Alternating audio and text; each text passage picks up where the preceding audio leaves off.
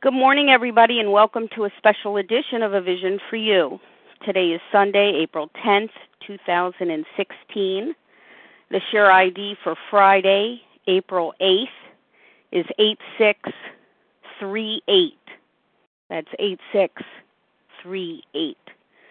This morning, A Vision for You presents the greatest reservoirs of power known. Terror, bewilderment, frustration, despair. These are the hideous four horsemen a compulsive overeater understands so well before recovery. One half of the compulsive overeater cries out, "Please, free me from this bottomless pit of compulsive overeating." And the other half of this same compulsive overeater shrieks out in fear, "How can I ever let go of my binge foods and compulsive overeating? Where will I ever find a sense of ease and comfort?" There stands the compulsive overeater, finally cornered by her disease. There she stands, weakened by self-pity, bent down by worries, fears, doubts, burdened by insecurities and discouragements, torn by resentments, prejudices, and hates, hampered by her sense of frustration and futility. There stands the compulsive overeater alone at the jumping-off place. Not so the compulsive overeater who comes into OA and the Big Book program of recovery. There she is given faith and hope in a higher power. There she meets the generous gift of understanding. There she finds the great warm cloak of OA friendship. There she finds the greatest reservoirs of power known. With us today to speak about these reservoirs of power is Sharon R S, a recovered compulsive overeater from Minnesota. Sharon is committed to our 12-step way of life, and she's here to share her experience, strength, and hope with us this morning. Welcome to you, Sharon R S. Thank you, Leah. Thank you very much. I'm very glad to be here today. I want to talk about these great powers, but first I want to set some background out of the text. Lack of power was our dilemma, it says on page 45 of the Big Book. Our human resources, as marshaled by the will, were not sufficient. They failed utterly. Lack of power, that was our dilemma. We had to find a power by which we could live, and it had to be a power greater than ourselves. Obviously, but where and how were we to find this power? And of course, that's why we're here, and that's why we have this book. I was sinking like in quicksand when I came into this recovery program, and I couldn't stop eating. The doctors couldn't help me stop. Love couldn't help me stop. Nothing. I was just compelled to eat, even when I didn't want to. I would drive. There was a certain binge food that I really wanted, and I literally bought all of it from all the stores. There was not around me, and then I'd have to drive for miles, and then I couldn't find it because I had bought it all up, and I had to go move on to the next thing until they could resupply. And I kind of think after I got recovered, it was very disappointing for them. They had to reassess their stock needs. But I couldn't stop. I couldn't help myself. In the dead of late into the night, I'd have to get up and go, and probably into places that weren't safe, just to get that binge food that I just had to have. And I needed something that would keep me from continuing in that pattern. I needed to change. On page 567 of the big book, it says that the terms spiritual experience and spiritual awakening are used many times in this book, which upon careful reading shows that the personality change sufficient to bring about recovery from alcoholism has manifested itself among us in many different forms. So here I came to the rooms and I found hope that change was possible. Personality change, it says, a personality change. Now, I want to be perfectly honest with you. I came into the rooms because I couldn't stop eating. I couldn't help myself. I was destroying myself. And probably if I could have kept eating and kept my health, I would have kept doing the same crazy things. But my health started to fail. And I was getting to the point where I couldn't go on living the way I was eating because I was killing myself. And then the fear of dying, not because I'm afraid of dying, because quite honestly, in some ways, my eating addiction was almost a death wish.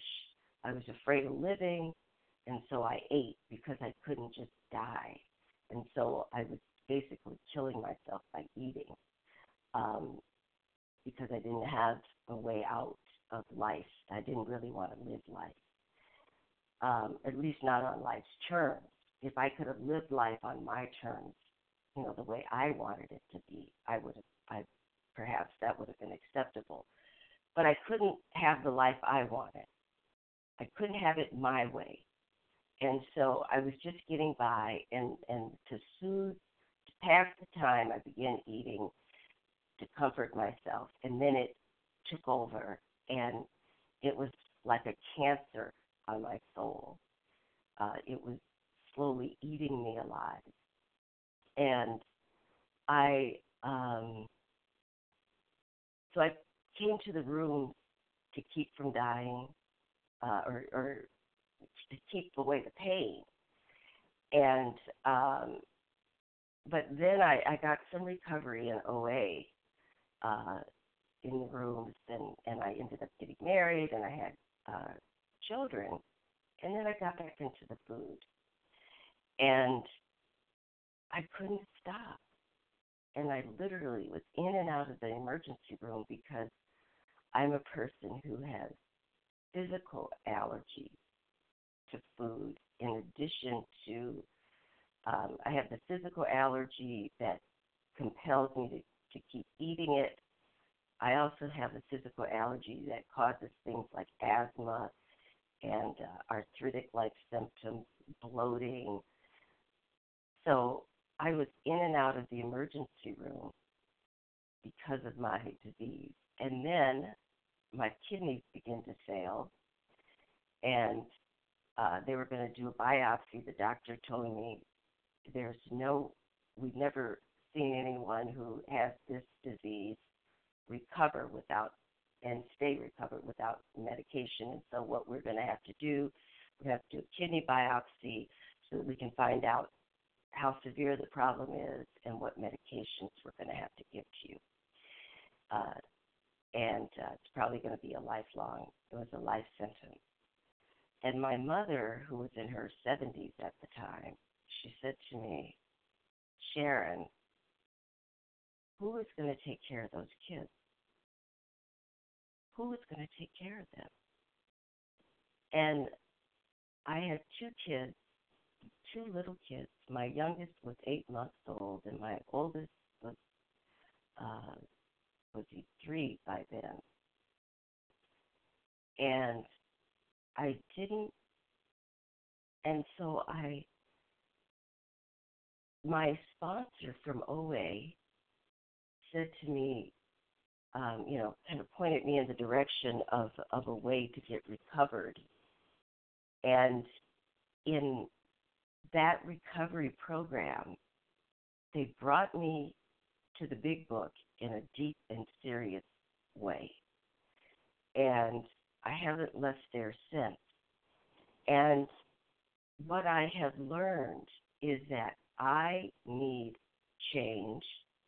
There is hope. There is a way for permanent change. The power that I need is available to me. But I have to do some things. I have to bring some things to the table. And one of the things that I had to accept is that I can't change and stay the same. I know that sounds like a profound thought, a very obvious thought, but there's parts of me that want to stay the same, and yet I want what I get when I change. What does that mean? I want life. I still wanted life on my terms. And I'm saying this, initially I was willing to do anything. But then as time went on, I wanted to then pick up the mantle, go back to where I left off. I wanted to be that person I wanted to be when I was eating. I wanted the life I wanted when I was eating. And the truth is that what the big book teaches me is I need a personality change. I need a new way of thinking, a new way of acting upon life rather than reacting to it.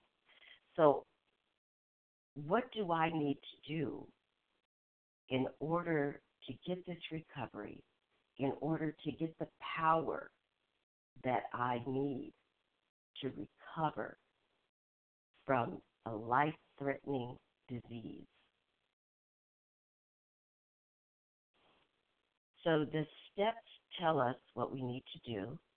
We have to have a large amount of willingness. That's kind of the first thing that I have to be willing to change. And there's what in the 12 and 12 on page 34, there's only one key, and it is called willingness. Willingness. I have to have that willingness. And it says we fail. It says through self-will, though self-will may slam it shut again, the door of willingness, as it frequently does, it will always respond the moment we again pick up the key of willingness. So I wanted to say that. It's on that same page, on page 34 in the 12 and 12. I wanted to say that because this recovery isn't something that we get, we're recovered, and then we can just stop and go on with our lives. It's a new life. It's a new way of living. We have to learn this life. But we still have the old life with us while we're trying to open up to the new life. And so that new old life is what slams the door shut. Our old way of thinking keeps wanting to come back. Some people call it self-will. But whatever it is, we have to change. We need power to change. And in order to get that power, we need to have the willingness to change. And we have to accept that it's not going to be, there's nowhere that you're going to get a magic pill, a shot. It's going to take effort and work. And so that when we have to be willing to keep trying no matter what, keep trying, keep working, keep pushing forward, keep coming back over and over again. On page 95 of the 12 and 12, it's in step 10. It says, an honest regret for harms done, a genuine gratitude for blessings received, and a willingness to try for better things tomorrow will be the permanent assets we shall seek. So this is the new life. is that we're permanently working every day. We never rest on our laurels. It's never over. It's a constant growth, a constant progression. So we need willingness. We need a change in our attitude. On page 27 in the big book, it says, he can go anywhere on this earth where other free men may go without disaster, provided he remains willing to maintain a certain simple attitude, an attitude. And it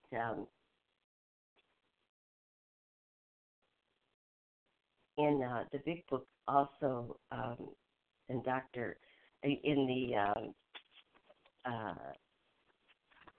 in the doctor's opinion, it says some of our alcoholic readers may think they can do without spiritual help. Let us tell you the rest of the conversation our friend had with his doctor. And this is someone who was a chronic alcoholic of the worst kind, and he was trying to get help. He traveled to Europe to get recovery, and he stayed for a year. He thought, there's no way I'm going to relapse now. He got back to the United States and was soon back into the alcohol. He went back to the doctor again. The doctor said to him, you have the mind of a chronic alcoholic. I have never seen one single case recover where that state of mind existed to the extent that it does in you. I want to pause here. This is exactly where I was when I came into this program. I was totally hopeless. There was no help for me. Our friend felt as though the gates of hell had closed on him with a clank. I tried everything for decades to get away from this addiction, and I could not. He said to the doctor, is there no exception? Can I live free of food? Is it possible me, who has slipped and slid and relapsed and failed over and over through my own strength? I came into the program. I thought I had the strength, but I thought I had it, and then I failed over and over again. Yes, replied the doctor, there is. Exceptions to cases such as yours have been occurring since early times. Here and there, once in a while, alcoholics have had what are called vital spiritual experiences. To me, these occurrences are phenomena. They appear to be in the nature of huge emotional displacements and rearrangements. There that word is, change, rearrangement. We can't stay the same and change at the same time. We have to be available to be changed fundamentally, down to the tips of our toes and to the top of our heads.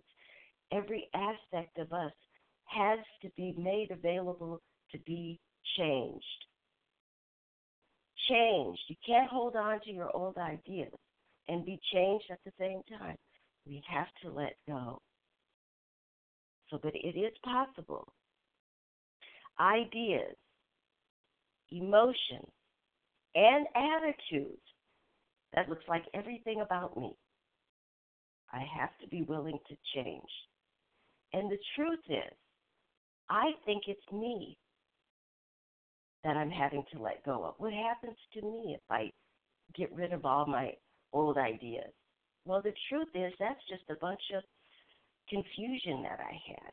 Anybody who's eating themselves to death does not have the right attitude, does not have the right ideas. And the emotions that are coming out of me are out of other and not me.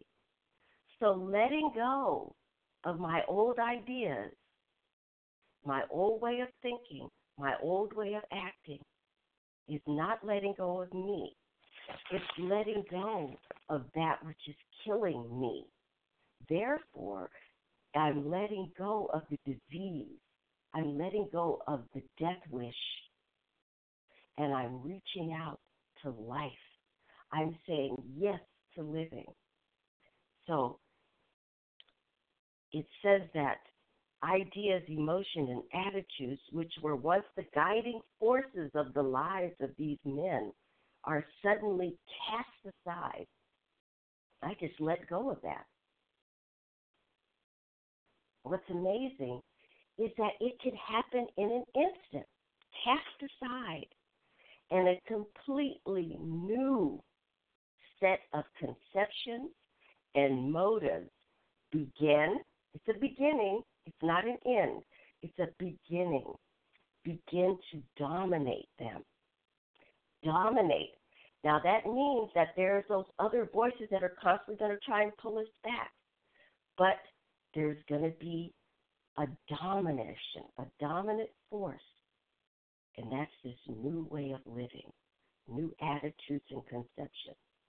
In fact, he said, I have been trying to produce some of these same emotional rearrangements within you. With many individuals, the methods which I employed are successful. But I have never been successful with an alcoholic of your description. So I was hopeless. This was a medical professional. He said to, no, I can't think of his name, but he said to, anyway, I'm sure some of you are trying to yell at me what the name is, but anyway, they said to him, he was hopeless. And he said the same thing. That was my situation. We've never seen anyone with your medical condition recover.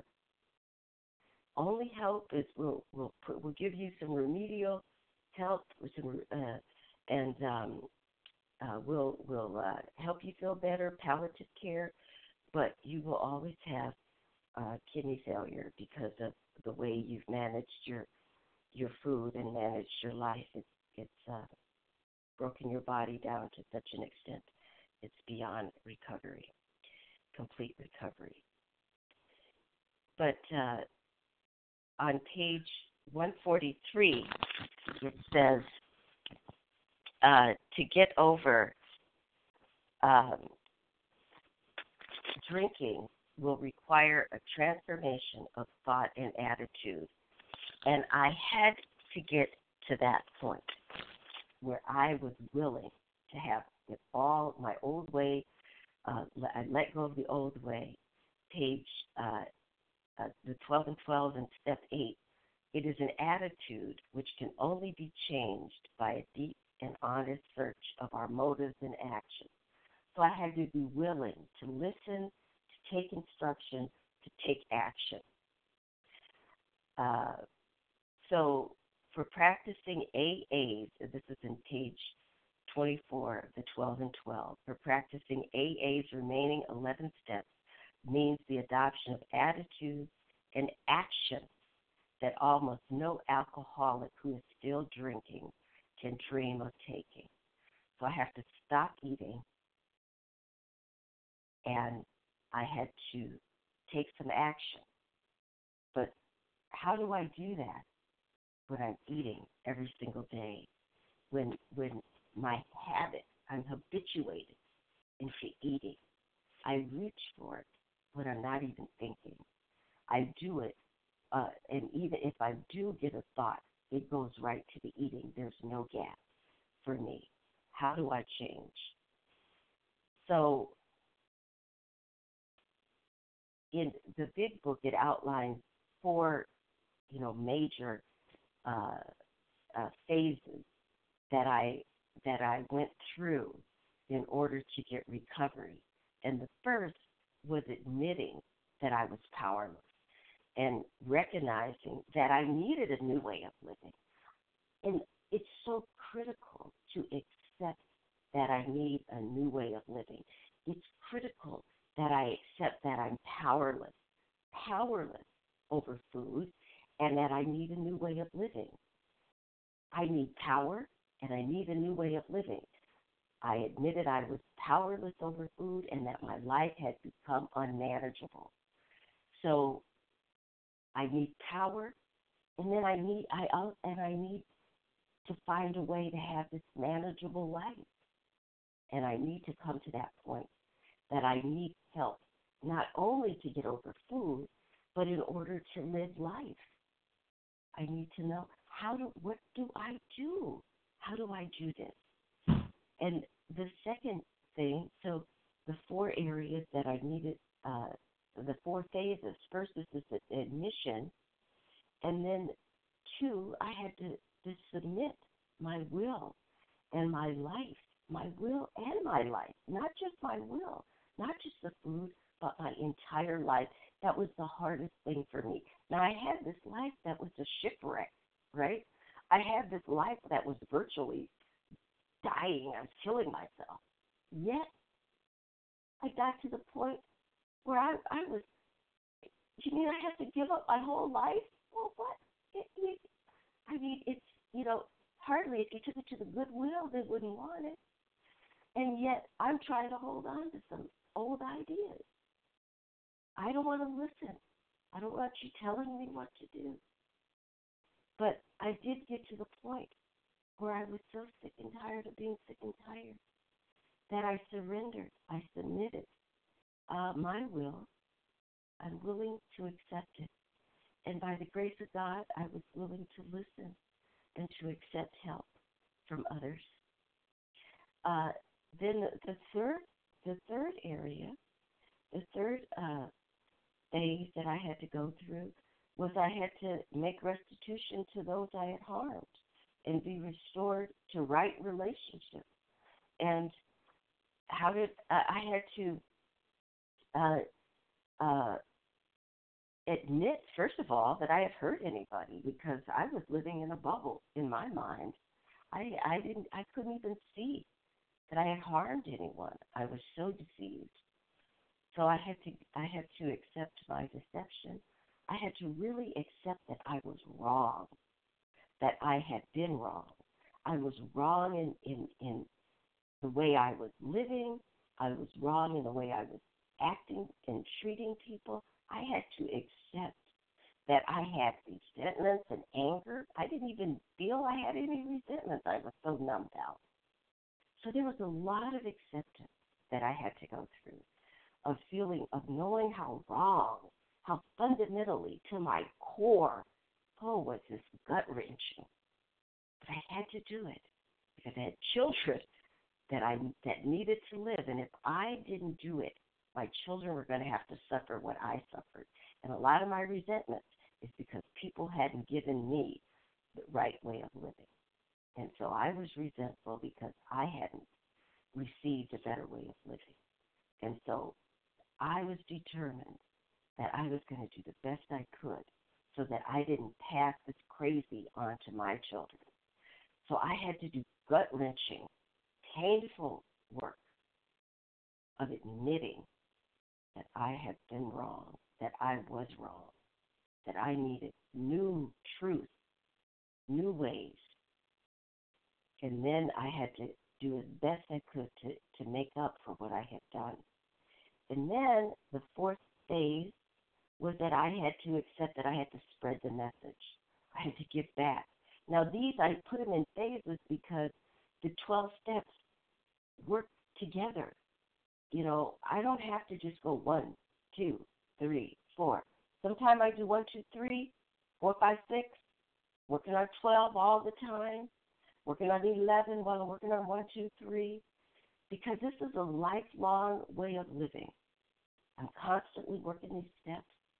Sometimes, and I'm always doing it. I never let go of one in order to do another. I'm always holding on, all these steps all the time. We spread the message of OA. That's our 4th phase. But I started right away. I was taught to make phone calls, calling other people, calling ones who don't have, spreading the word, bringing others in, inviting them to get what I have, and I start working the steps, working the principles of the program in my everyday life, in my with my family, with my children, with each other, helping them to recover as I helping others to recover and helping them to get to the place where they're helping others, and continuing to make progress. I step 6, page 68 of the 12 and 12, and this is where people get caught up and stuck sometime at step 6, that transition into the new way of living. And some people get trapped on step 4, cleaning up the life, admitting our issues and our problems. But some people find a way to get through step 4. They do their step 5, but they really can never accept and adopt this new way of living.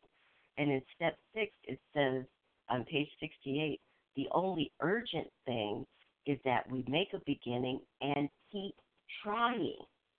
Don't give up. Keep trying. Don't give up. You go back over and over. You get on your knees. You pray. You go meditate. You try. That's why we don't just always sometimes you need to do the prayer meditation while you're doing your step 1, 2, 3, 4, 5, 6, because we can find the necessary power that we need to recover. And I'm going to tell you that secret, but I'm still laying the groundwork. The only urgent thing is that we make a beginning and keep trying, it says on page 68. We shall need to raise our eyes toward perfection and be ready to walk in that direction. It will seldom, we look toward perfection, but the only step we can do perfectly is step 1. Here it says, we shall need to make a brand new venture into open-mindedness. So what happens? Keep trying. If like I was saying, I keep finding new levels of surrender, new levels of submission that I have to take. I keep finding new blocks. I keep understanding myself deeper and deeper. One thing that I found out about myself as I ran into a block and where the old self comes up and tries to run the show again, I had to dig into my past. And I found out that when I was a baby, my mother had a nervous breakdown. And I realized that there were some things that happened to me before my memory that I needed to deal with and accept. And so some of the blocks and resistance that I had in recovery came from things I didn't even know had happened to me. And so I had to have further surrender and further acceptance, and I had to be willing more to say, tell me what to do, because I'm resisting and I'm trying to do what I want to do. And when I do what I want to do, it leads to destruction and death, and it kills me. It's a cancer of my soul, and I need to be told so I can follow that light out of this hell hole that I have created for myself. So I had to be willing to have an open mind, to venture. It's a venture. I'm not going to die if I follow what I'm told to do by my sponsors and other recovered in this program. It's a light being to me. What's going to kill me is doing what I want, when I want, how I want, telling you what I think I need to do, how I need to do it. That's when I die. That's when I go to hell, because that's where I was when I was doing it. The reason I'm in this room is because I was doing my way. And so if I keep wanting to do my way, I'm going to keep getting what I got. And I'm going to go round and around in that pit. And I'm going to wonder why I can't get recovered. And I'm going to keep going back and having to do step 1 over and over again. We shall need a brand new venture into open-mindedness. Now, this is while we're in the program. We're going to have new ventures in open-mindedness. We shall need to raise our eyes toward perfection. We will never get it except in admitting powerlessness. But we need to be ready to walk in the direction that when we see the light, there's more to learn, there's more to know. It will seldom matter how haltingly we walk. So we have to be willing to forgive ourselves, forgive our imperfections, forgive our humanity, our own humanity, because our old self tells us we need to know it all, at least my old self. I could hardly get this program because I knew so much. I knew it all. I knew how to recover. I could tell you everything. I could show you the way. Yet I had to hell within hell myself. So I had to let go. The only question I had to answer will be, are we ready? Am I ready for a new way? And accepting these defects of character, these imperfections. And it says this is the exact point, page 69, at which we abandon limited objectives and move toward God's will for us. What is God's will for me? And that is what we put off our way of living, and we accept a new way of living, God's way of living. And we let go of, on page 102 of the big book, your job now is to be in the place where you may be of maximum helpfulness to others. We need to find out what God's will is for us and then do it. Now, what are these powers? Because the truth is, I've outlined this huge program, all these phases.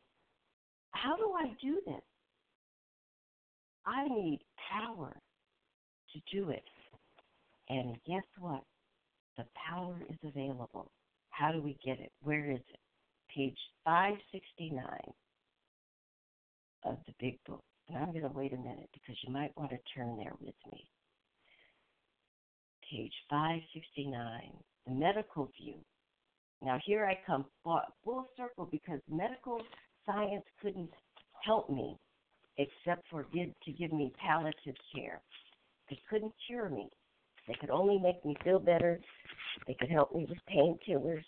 They could help get some of the fluid off of me when my kidneys couldn't do it. But they couldn't cure my disease because I had a disease of the mind as well as the body. I had a mind that I had the allergy of the mind, and the allergy of the body, the obsession of the mind. They couldn't cure me, but they did come to believe, the medical profession. Dr. Foster Kennedy, in the second paragraph, he was a neurologist, dealt with the mind. He said the organization of Alcoholics Anonymous, this program that's outlined this new way of living that's been presented to me, it says it calls on two of the greatest reservoirs of power known to man. There is power available to me. Religion and that instinct for association with one's fellows, the herd instinct. He says that I think our profession must take appreciative cognizance of this great therapeutic weapon. Now it says this great therapeutic weapon, the two go together. It's one weapon with two parts. If we do not do so, we will stand convicted of emotional sterility and of having lost the faith that moves mountains. That's what I need. Because I had a darkness in my life. It was like a mountain. It was unsurmountable. It was bigger than Kilimanjaro. It was, I couldn't scale it. I couldn't get over it. Without which medicine can do little. So medicine couldn't cure me. But now I have to tell you, I go to doctors. I have medicine for my allergies that when I was in the food, it really didn't help much, but now it helps. Because I was eating myself out of my body was just reacting so badly. The medicines couldn't help. Now they help. I still need them because I have a physical defect in my physical body that needs medicine, and I have to avail myself of that in order to heal and to stay healed. But there is a greater power that I needed to tap into, and that was the power of the 12-step program of recovery that helps me with spiritual recovery.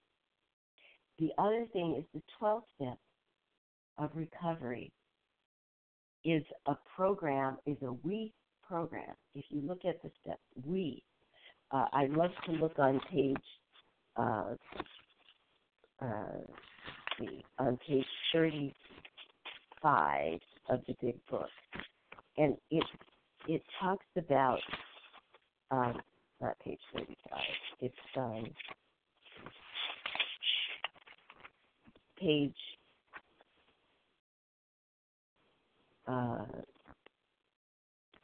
on page 30. Most of us, countless vain attempts. It says that we know that no real alcoholic recovers. It talks about throughout this book. It talks about the we. It says we, how it works on page 58. Rarely have we seen a person fail who has thoroughly followed our path. Those who do not recover are people who cannot or will not completely give themselves to this simple program. Usually men and women who are constitutionally incapable of being honest with themselves.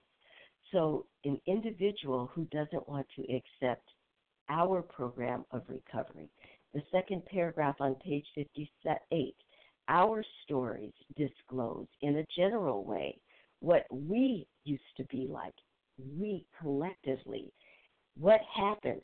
So what our early founders, Bill W. and the others found is that together,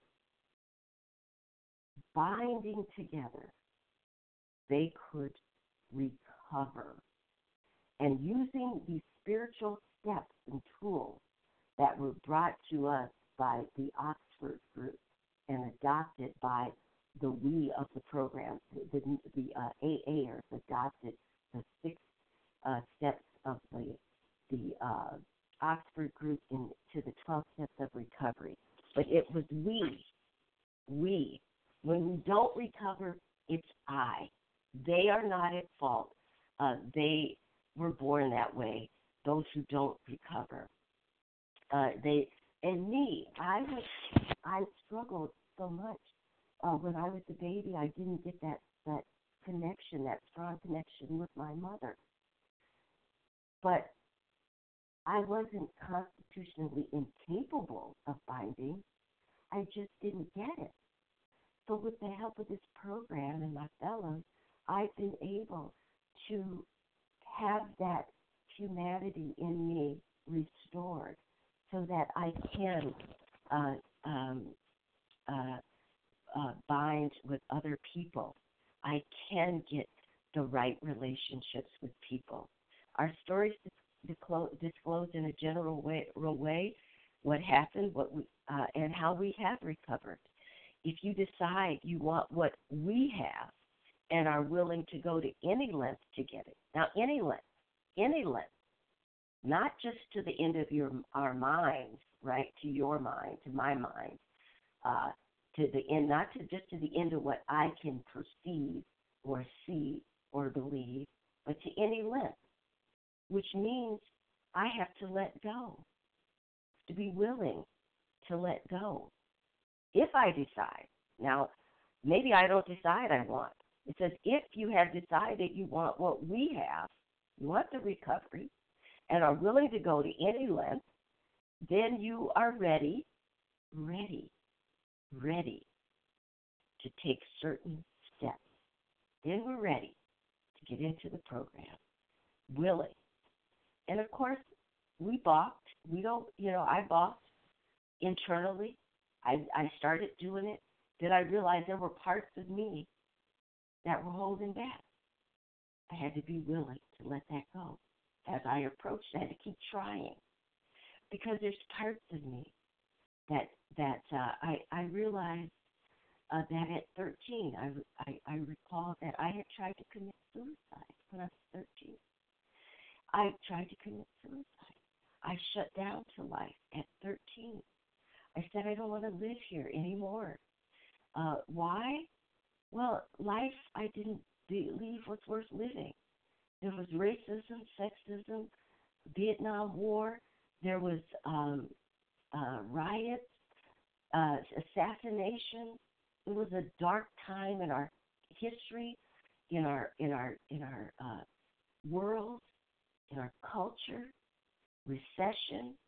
It was dark. My father went to Vietnam and came back, and I never saw him again. He was here. And now, as I've gotten older and he's recovered, we've recovered, I see him again. I've met him again. But he wasn't there for me.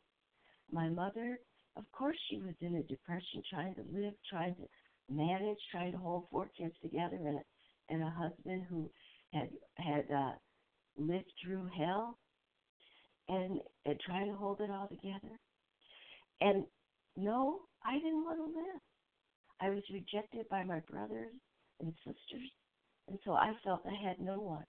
And of course, I had that experience as a baby where I hadn't connected well, and so I felt like I had connected with my siblings, but then they decided they didn't like me because I was intellectually, I was very bright, and that was embarrassing to my older brother because I did better than him in school.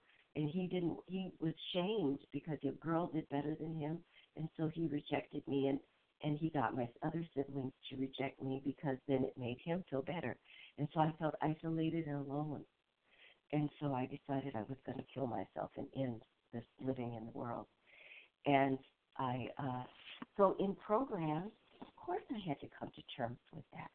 Of course it would be difficult, very, very difficult, to stay the course day after day, year after year. Of course I could make a beginning and get some recovery, and then that decision would come back where I didn't want to live. And I did attempt. I passed out on the bathroom floor. I went in the bathroom. I took all the pills in the bathroom cupboard, whatever I could take. I thought, I'll kill myself this way. I passed out on the floor, and I woke up later. And I thought, oh, my gosh, I'm still living. I thought I was going to die. And it occurred to me that I could make my life worse by trying to kill myself. And I could be in a worse situation than if I were still living and putting up with the hell I had to go through. So I decided to make the best of life. But you know what? Life was a dredge. I mean, it was drudgery. It was a slog, and it was and it was soon after that I found the food, and it was a comfort to me. But I didn't want to get fat, and so I learned tricks and different things to do to keep from getting fat. And so it was a deception I lived because I was a compulsive overeater on the inside. But on the outside, I didn't look like I was fat. I was a compulsive overeater. And then it didn't really catch up with me until after my children were born. And then I was bigger than I'd ever been in my life by the time I came into the recovery I have now. But I had to let go, and I had to accept the help of the people in this program. I had to have human help as well as spiritual help. And quite honestly, the human help was the spiritual help for me. When I came into the program and I got the recovery I have now. I had a vision after about 3 months of recovery. I recovered. It was from the day I got in with my herd of people. I got recovery instantly, and recovered or abstinence, I should say, instantly. And I just began to do what they told me to do. And after 3 months, I had a visual. I am a very visual person. I had a visual. I think my time is up. I'm going on and on. I'm going to quit here in 2 minutes. I had a visual of my sponsor and the program people together. It was not just me and my sponsor, but me and my herd together. The herd holding on to me, putting my hand into the hand of my higher power, my God. And after I had been in program for a while, I realized that my sponsor and the people didn't take their hand away. They put my hand in the hand of my higher power solidly. In order to keep my hand in the hand of my higher power, I needed, and I need today, to keep my sponsor and my program buddies, my herd. In order to stay in my spiritual path, I need my herd. I need my program friends and buddies. Together, I do this program with you. I need you, and I hope you need me. And together, we will stay recovered. And with that, I pass. Thank you for the opportunity to share my recovery. Thank you so much, Sharon, for your beautiful, insightful, and inspirational presentation this morning. Thank you very, very much. Sharon's contact information will be given at the conclusion of this recording. Please stay tuned for that. And now we will transition to questions and answers. If you have a question for Sharon, you can press *1 to unmute and identify yourself, please. Good morning, Laura. This is Mary Lee in Oregon, Mary Lee R. Hi, Mary Lee. Hold on. Let's see if we have more to add. Anyone else? Questions for Sharon?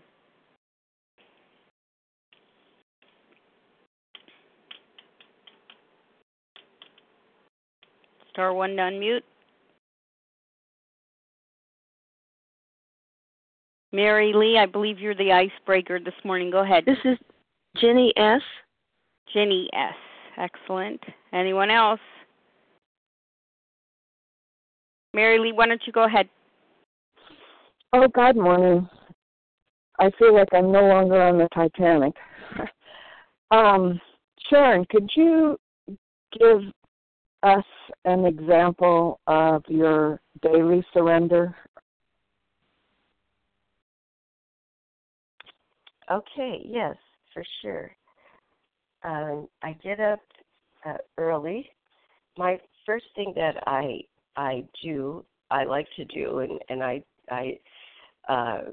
am bracketing off more time now, but it's to spend time with my higher power in prayer and meditation. And I've done that meditation many different ways over the years. And if you want to talk about that sometime, that would be a whole topic of a whole presentation of that meditation time. But I have time with my higher power. I do a reading and writing assignment. I do that in the morning. I call my sponsor, and for me, I'm a critical level compulsive overeater. I need my sponsor. I've been in the OA room since 1991. I've been on my current recovery path since 2001, and I call in my food and a reading and writing assignment every day. So I'm reading and writing, and I am in the big book, the 12 and 12, some conference-approved material every day, and I give that. I talk with my sponsor if I have any major issues that are causing problems, I discuss that with my sponsor, and I do a daily 10th step inventory with my sponsor. We call it 10th step. Some people call it 11th step, but it's going through the inventory, daily inventory that's listed. I believe it's on page 84, and it's listed under the 11th step discussion in the big book. And then he said daily, and then I take my sponsee calls, and I then have some time where I can do some other studies, some other prayer, some other meditation. I often may have a hookup call, and then I get into my day, and throughout the day I make sure to take phone calls and make phone calls to program people so that I stay in touch with my program recovery. And then at night I have a meditation time, prayer meditation time at night before I go to bed.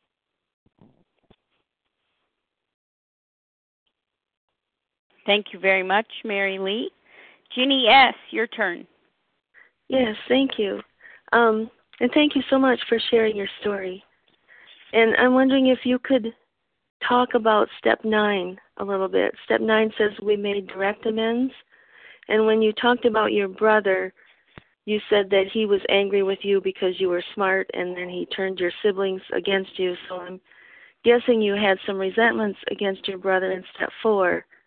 And I'm wondering if you can talk a little bit about Step 9, how you did Step 9. Well, and that's interesting because, Step 9 doesn't require that the other person do anything. They don't have to change. One might argue that he did more harm to me than I did to him, and he caused me a lot of pain. But the truth is, he was in a lot of pain. He never would have done what he did to me if he hadn't been in a lot of pain. And it's a very tragic situation. And actually the story goes that I'm African American. My dad was stationed in Mississippi, Biloxi, Mississippi. We went to an all-white school that didn't want us there. We were the first African Americans. They didn't want us there. I was in the 7th, he was in the 9th, and I excelled. I was just blew the curve away in my class and was actually probably working on the 9th grade level. I wrote something that was astonishing to the teacher. She took it, she read it to my class and chided them for not doing their best. And then she took it to my brother's class. She was teaching both of us in both classes. And she read it to him, and I read it to the class. And she rebuked them for not having done their best. And then she called my brother out in front of his classmates, a 9th grader, and said, how could he let his sister do better than him? And nothing the teacher said. I've had, I was immune to racism because that we knew, I lived in predominantly white environments all my life, and but my brother, his rejection was the end all for me. It was very, very painful, and that's what prompted me not to want to live any longer in the world.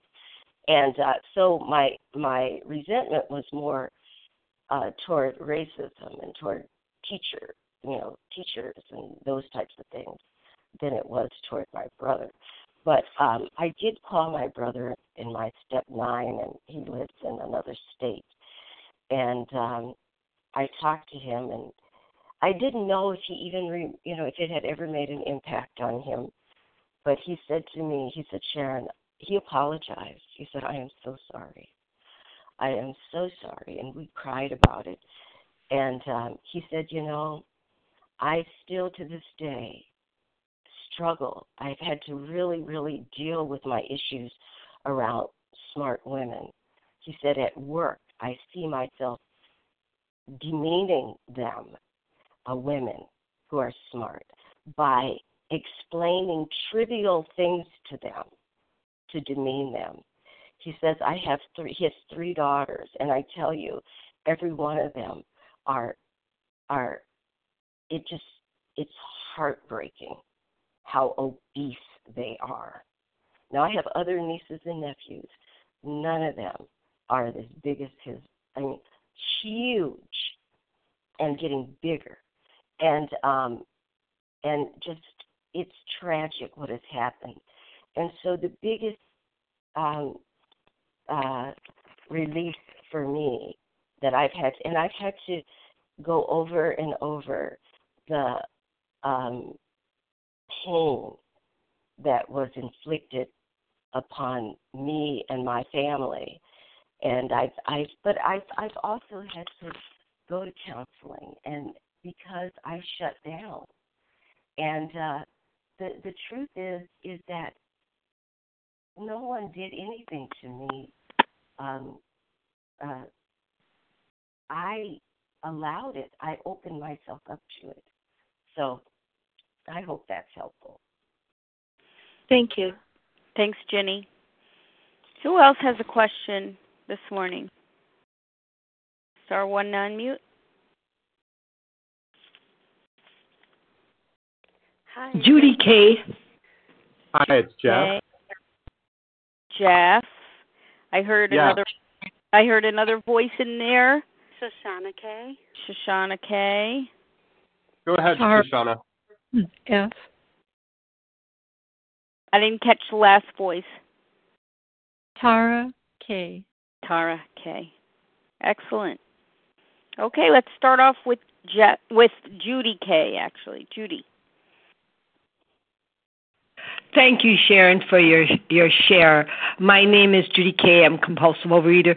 My question is, how do you balance your OA program work with the other things going on in your life, such as work and family? And I guess that's the question. Thank you. Yeah, that's a good question. And when I first started, it was really difficult because I had 2 children, and I realized that my relationship with food was so broken. Would you mind putting your phone on mute? It's a little distracting. Yes, everybody, please stay muted and unmute when it's your time to speak. Thank you. Go ahead, yes. Sharon. Okay, thank you. So it was, I had the 8-month-old, and I had the 3-year-old, and my 3-year-old has disabilities. Ashley has Down syndrome, and so I was, constantly going around to his medical doctors, and I had a lot of medical doctor appointments, and then I had a healthy child that I had to give a healthy living to, and so it was, and I was in this rigorous program where I had to do the reading and writing and talking to 4 people a day, calling my sponsor and calling my food in and not making any changes unless I called in the food change. And but what I did was I realized that my way wasn't working. I was killing myself, and that wouldn't help my children, and it wouldn't help my relation, my husband and family in any way. So I put my program first. Okay, this is what I have to do. It sure beats being 6 feet under in a coffin. And at least if I do these things, I have hope that I can be different, that I can change, that I can get that personality change sufficient to bring about recovery. My way did not work.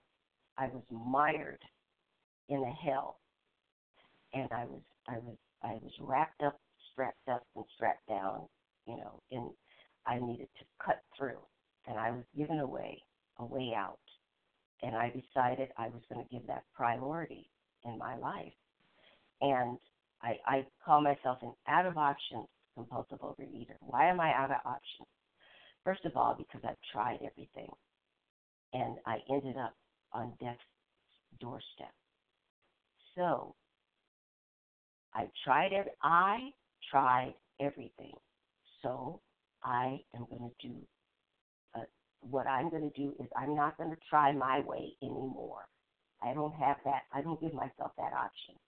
I don't give my brain the option because my thinking got me into the mess. And my thinking has never been able to free me. And so I accept that my way hasn't worked. It didn't work, hasn't worked, won't work. And so I need a new way of living. And I have been given this opportunity, and I am grateful. One thing that my sponsors had me do was do gratitude every day, to live in gratitude. Well, what am I grateful for when I've got all these problems?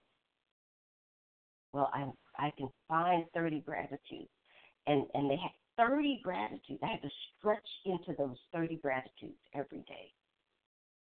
But there's so much. I have life, and as long as I have a life, I have opportunity. I can give you 30 gratitudes. So that's what I did. Thank you. Thank you, Judy K. Jeff? Thank you, Sharon. You're welcome, Judy. Yeah, hi, can you hear me? Hello? Yes, I can hear you.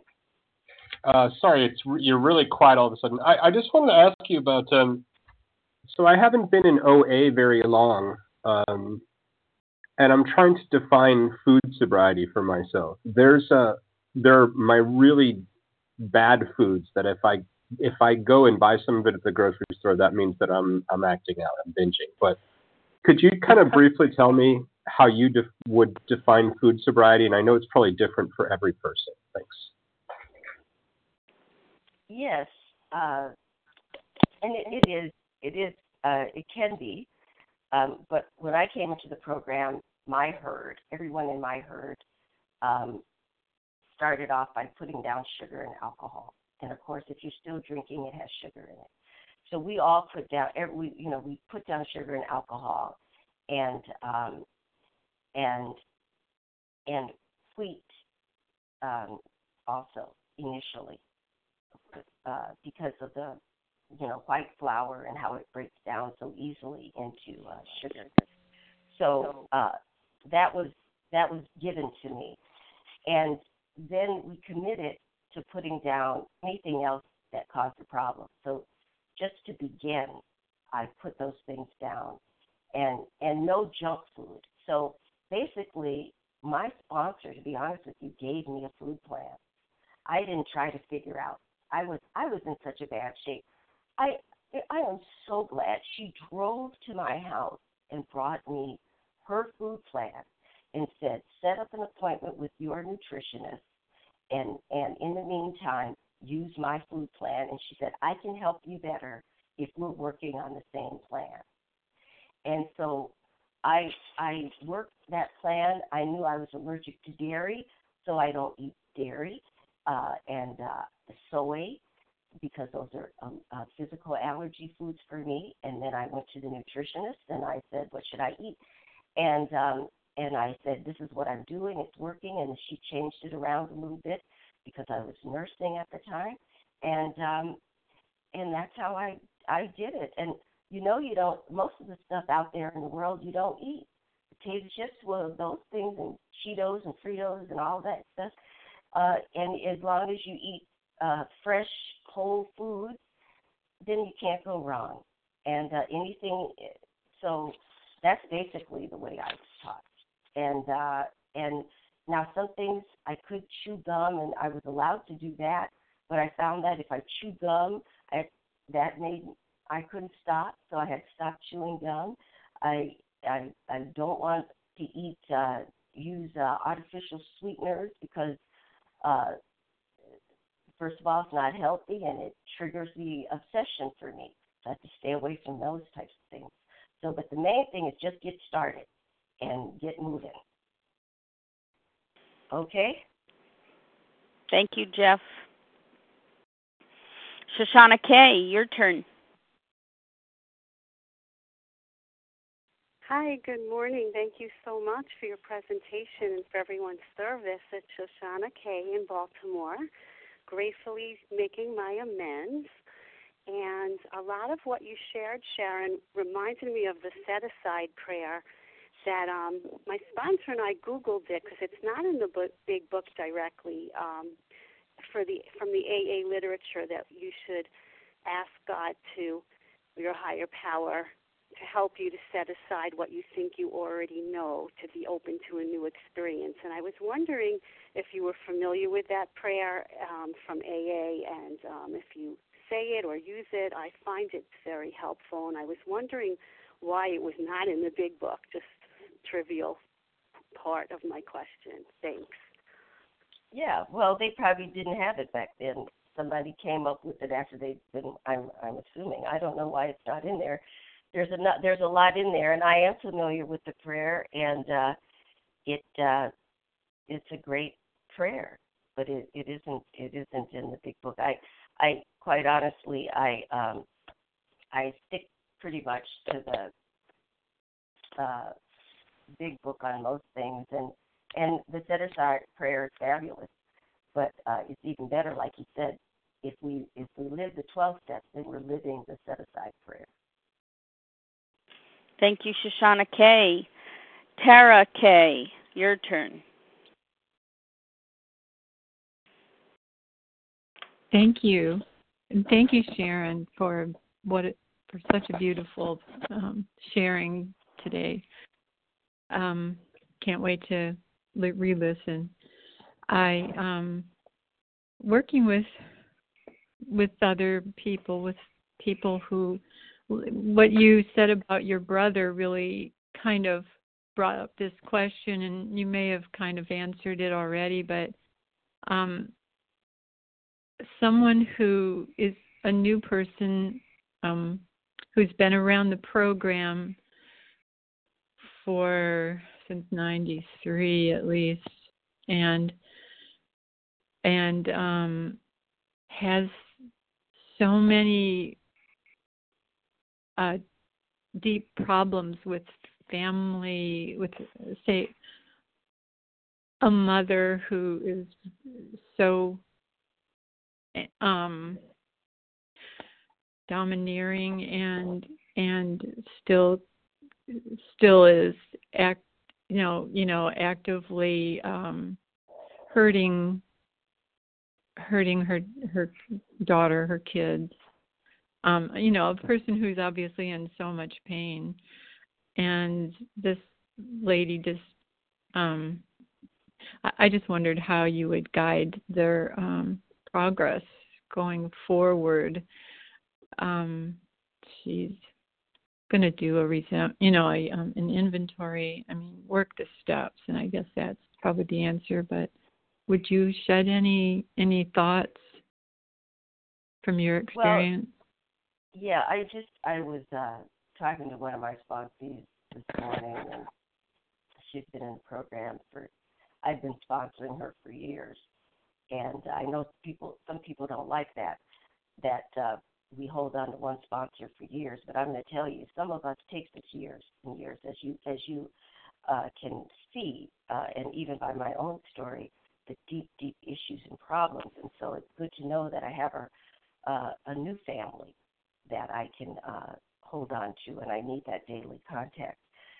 One thing that I tell my sponsees is you need to build your herd. You need a strong network of people. You can't just depend on your sponsor. You need a network. You need a new family, and sometimes it takes a while to build that. But if a person is still being hurt, you have to wonder, why are you still in the situation? You have to work with each one individually. And as a sponsor, we tap into our higher power, right? We don't go in we can't cure ourselves, and we can't cure our sponsees or anyone else in the program. We offer experience, strength, and hope, but we don't ever want to go into our own mind to look for solutions. We don't want to go into psychology. We don't want to go into therapy with our sponsees and give them what we got in therapy. Although, some of the things about shame, I had a fellow, I think it was great. She told me, she's been doing shame work. Well, I really appreciate that. So I got on and started doing shame work, and that really was helpful. But my sponsor didn't tell me to do shame work. My sponsor always points me to the big book in the 12 and 12. And, okay, why don't you go and write about this experience? But I like that book, As Bill Sees It. If you don't have it, that's a great tool because it has an index. And you can look up its topics, its resentment, fear, those types of things. And then you can have your sponsee read those places in the big book in the 12 and 12 and then write about it. And so sticking close, I was talking to my sponsor, I think I've been sponsored for 8 or 9 years, and she says, I don't know why people say that our program doesn't stay focused in the big book, because we've been working in the big book for years, and everything's in the big book, and I had to push back. They had some pushback where maybe they didn't want to. I'm sick of reading the big book. I knew, how many years do you read it? And it's like, well, how many years do you have problems? Let's just go back and because the answers, the solutions are there. And we have to open ourselves up over and over. And sometimes we do have to give our sponsees life with the spiritual. We have to stay in our spiritual place when we're dealing with our sponsees. But sometimes we have to say something like, why are you still in this situation where you're constantly getting hurt? Maybe you need to live somewhere else. Maybe you don't need to go back into that over and over again. So, but we listen to our heart, not our head, and when we speak to our sponsees, and we take it one by one situation at a time. Does that help, Tara? Well, I hope so. Yes, I thought I was muted, so I unmuted myself. Yes. Muted myself. Okay. But yes, wonderful. That's so perfect. Everything you said. Thank you. Okay. Thanks so much, Tara. And we have time for one more question. Anyone else with a question on their mind?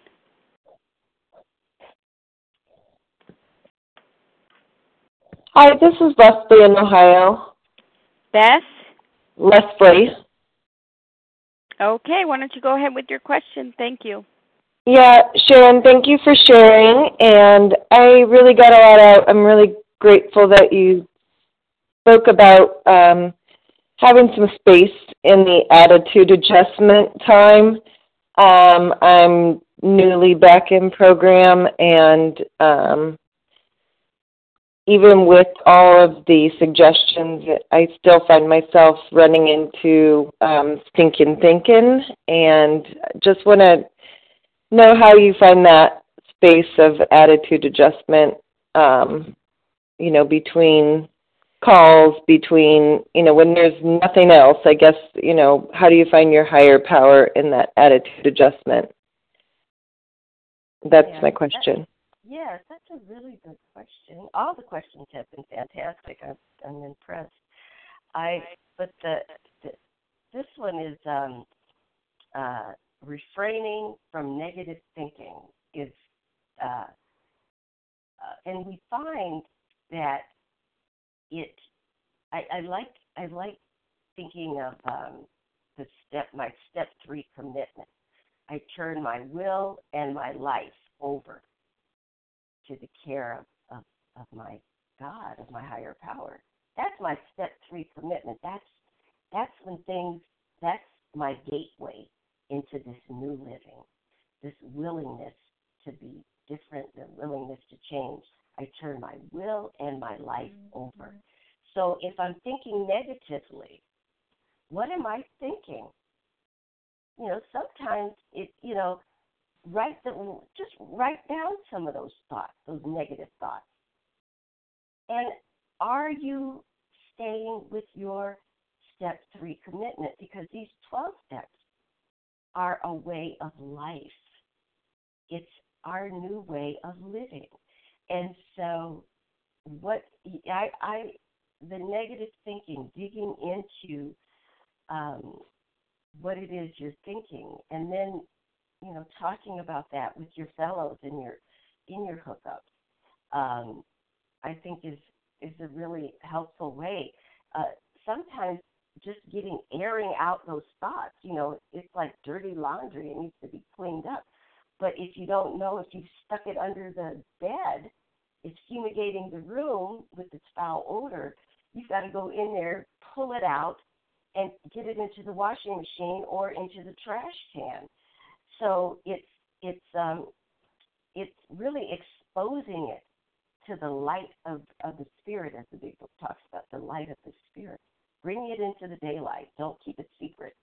And it can't live once you do that, unless it's transformed into something that's positive, something that's progressive, that's going to move you forward.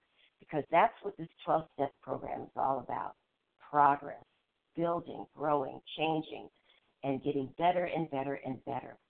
And one thing I would recommend, I know I'm taking a long time answering these questions. They're so good, and just please bear with me because I want to just say this. It is something I didn't say when I was sharing, but came to me when I was preparing. And we need a new way of living, and we have a new employer, and our job is to find out what God's will is for us. What is God's will for us individually? That's a personal thing. We know in general what it is, and we learn that from our fellows, our herd. We're all doing the same things. We're thinking positive. We're working the steps. We're, cleaning up our past, and we're doing our daily inventory. We're being grateful. We're doing some of the same things, but individually, personally, what is God's will for you? We have to let go. And I mean, I used to want to be, I had so many things, but I trained as a scientist, and that was my profession. And I thought once I got recovered, I would go back into that professional life in some capacity. But what I'm taught is that I have to let go of my way. That's everything. Step 3, turn my will and my life, the whole slate, over. And I get a new way. Now I have to go to my higher power. What is it what's your vision for me? Each one of us needs to have a vision that's given to us by God individually. And then you live into that vision. And so you don't have any place for negative when you have the vision, the glorious vision of who you are individually in this new life. And so you're constantly living into that vision. And the stuff that tries to cling to you doesn't support that vision, and then has to fall away. And so I would say develop, work on, enhance that vision, clean up the past, live into the beauty of the future. Thank you. That's a beautiful place to end. Thank you so much, Sharon, for your presentation this morning. All your personal insights and your experience has certainly been deep and profound. Thank you very much. I'm going to close from page 164. Our book is meant to be suggestive only. We realize we know only a little. God will constantly disclose more to you and to us. Ask Him in your morning meditation what you can do each day for the man who is still sick. The answers will come if your own house is in order. But obviously, you cannot transmit something you haven't got. See to it that your relationship with Him is right, and great events will come to pass for you and countless others. This is the great fact for us. Abandon yourself to God as you understand God. Admit your faults to Him and to your fellows. Clear away the wreckage of your past. Give freely of what you find, and join us. We shall be with you in the fellowship of the Spirit, and you will surely meet some of us as you trudge the road of happy destiny. May God bless you and keep you. Until then.